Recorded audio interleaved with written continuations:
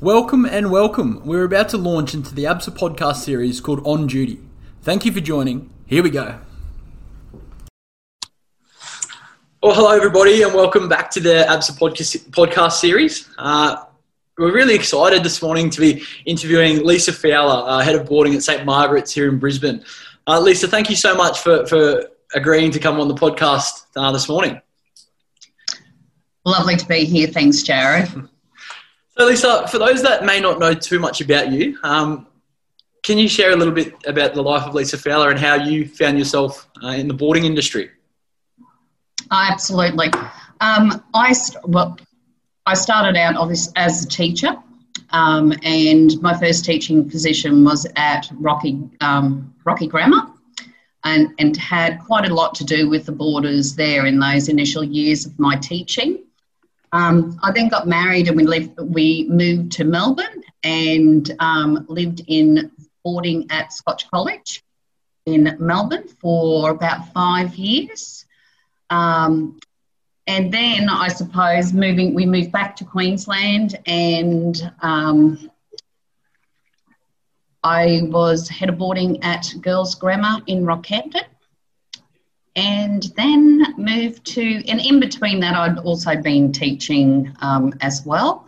And then got the job here at St Margaret's, and this is my 13th year here at St Margaret's. So I suppose my journey, I've always been in boarding schools, both boys, co-ed, and girls boarding. So I had experience, I suppose, in all different settings of boarding. And how have you found the obviously being in boys, girls and co-ed, how have you found that they differentiate from each other? I think co-ed boarding for me was probably the biggest challenge. I wasn't actually working in boarding then, but I, just involved in doing a lot of stuff with boarders as such. Boys boarding, totally different to the way in which you manage and your relationships and so forth that you have with the boys. And then again, you just have to adjust and handle different situations, and the girls in a very different way in which you do the boys. And I think that's probably one of the things. You learn different skills by working in boys boarding as opposed to girls boarding to co-ed boarding, and then hopefully you can bring all of the things that are good from each of those and, put it together into a girls boarding house and do things differently. And I think for girls boarding, it has certainly moved ahead a lot in the last 10 years. Yeah, wow. And you've now obviously been at St Margaret's for 13 years, that you say. And recently your principal, Ros Curtis, nominated you for the ABSA 2020 Premier Leadership Award, which you were the winner, and congratulations for that.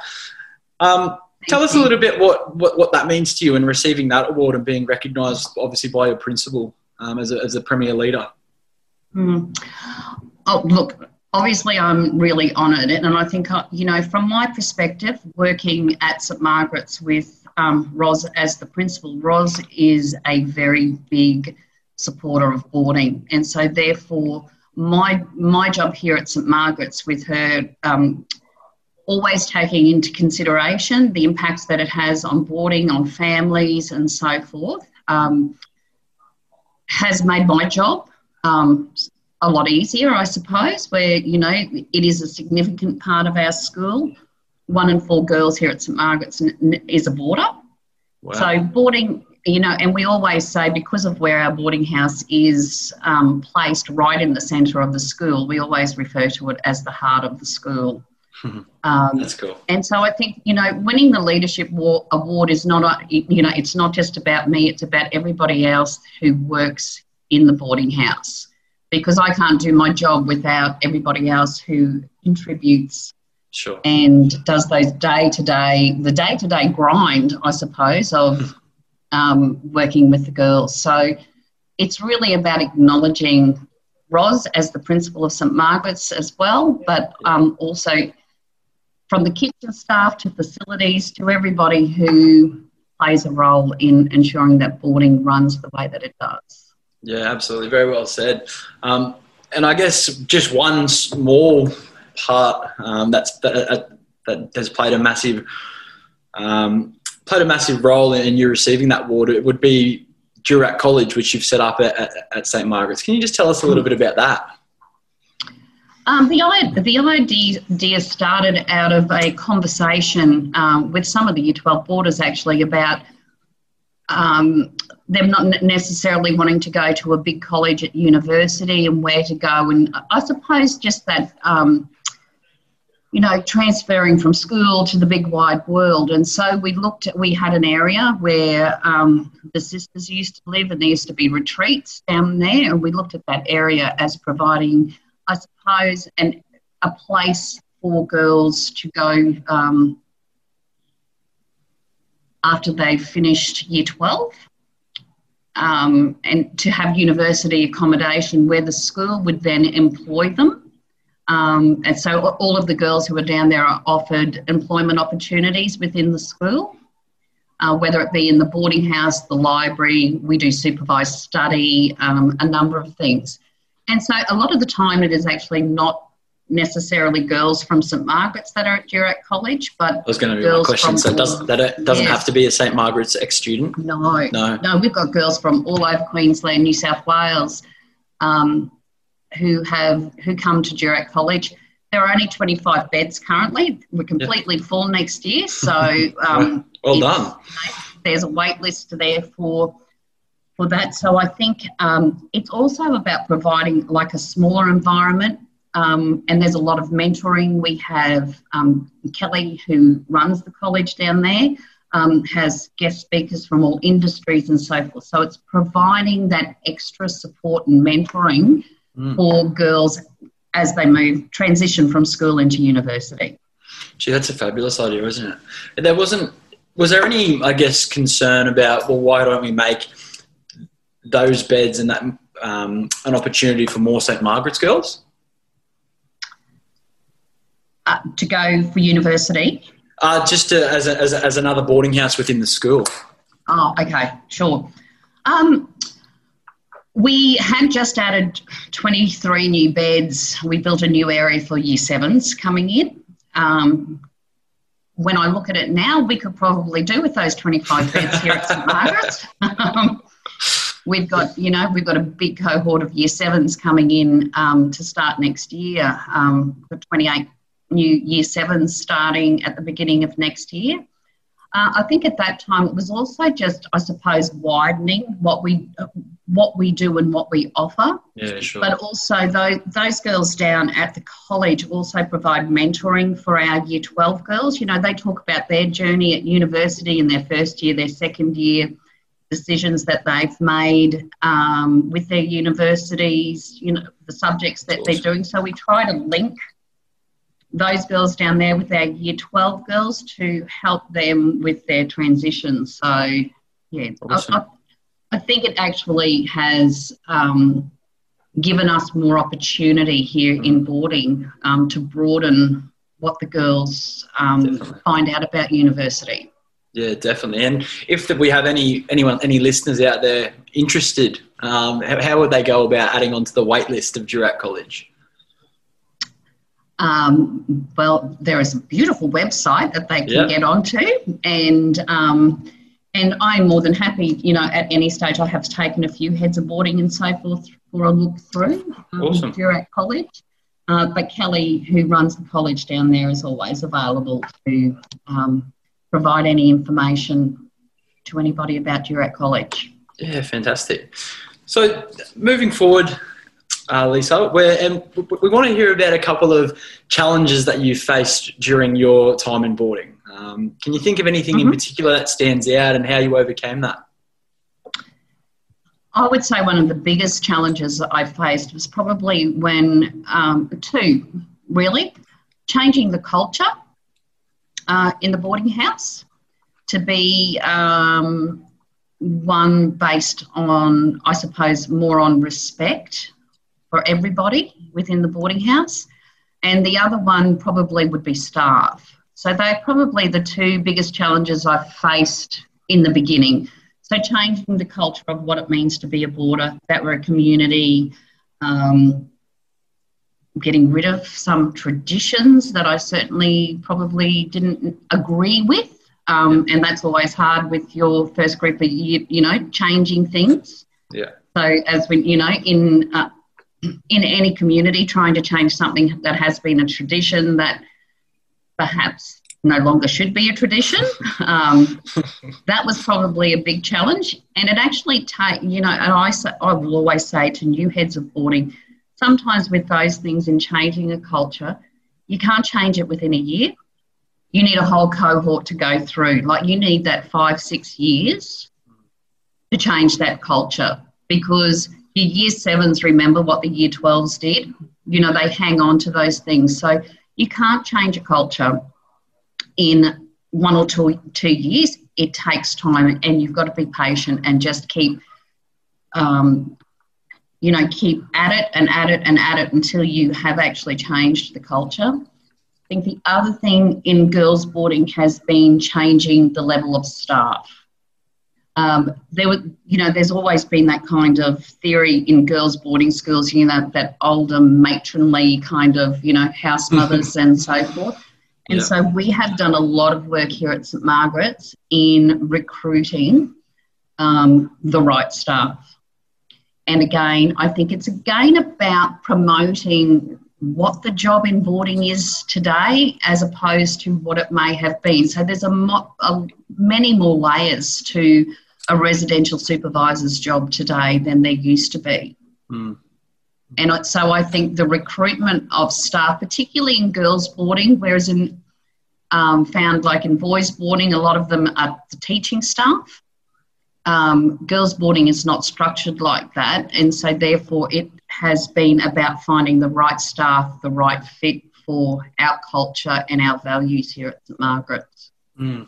And is there a certain process that St Margaret's has when recruiting staff that you've implemented, or is there you just put more time and effort into making sure that you do recruit the right staff? I think putting a lot more time and effort into recruiting the right staff. Not just not just going, well, we need someone, so we will take someone. Until we get the right person who's the right fit for the girls, we will just fill the shifts with us senior staff doing what we need to do. So I think it is about being particular about who you recruit. Yeah, wow.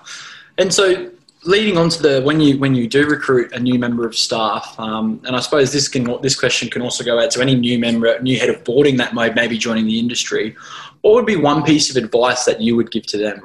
We do a lot of, we have all new staff do at least 2 weeks of shadowing. So they don't actually come in and we go, all right, there's your year group and you take. So one of the senior members in the boarding house staff, either the head of junior house or head of senior house, will actually work the shifts with them so they know exactly what they have to do. So they're taken through that process. We do a lot of training as in, dealing with parents, dealing with different situations, scenarios with girls. But I suppose we have that support that one of us senior staff are always here every night. So Fiona and Grace, who are my head of junior house and senior house, one of them is always on the floor each night. So there's always a senior staff member for them to feel supported by. I think having clear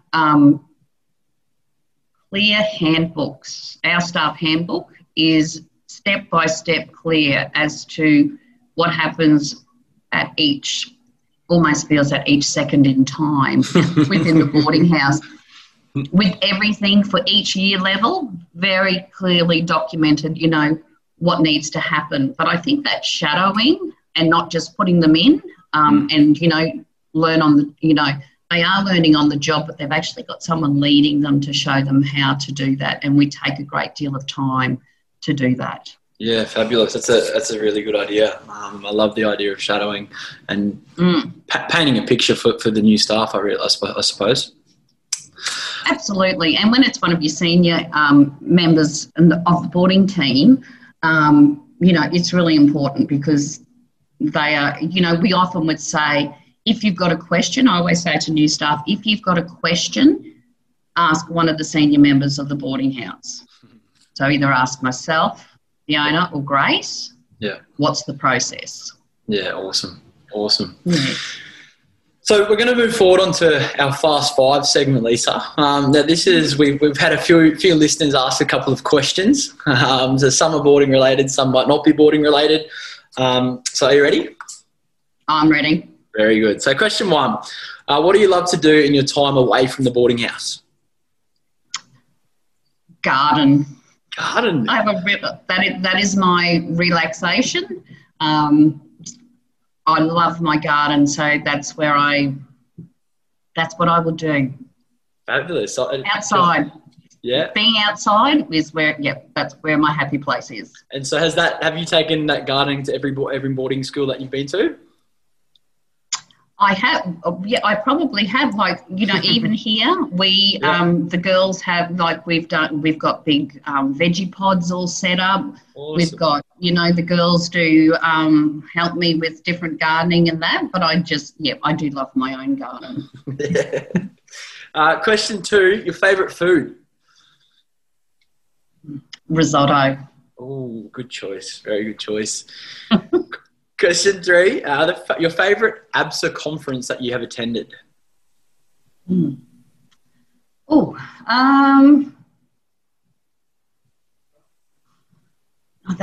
trying to think. I think they're all very good, and I think you learn something from every one of them.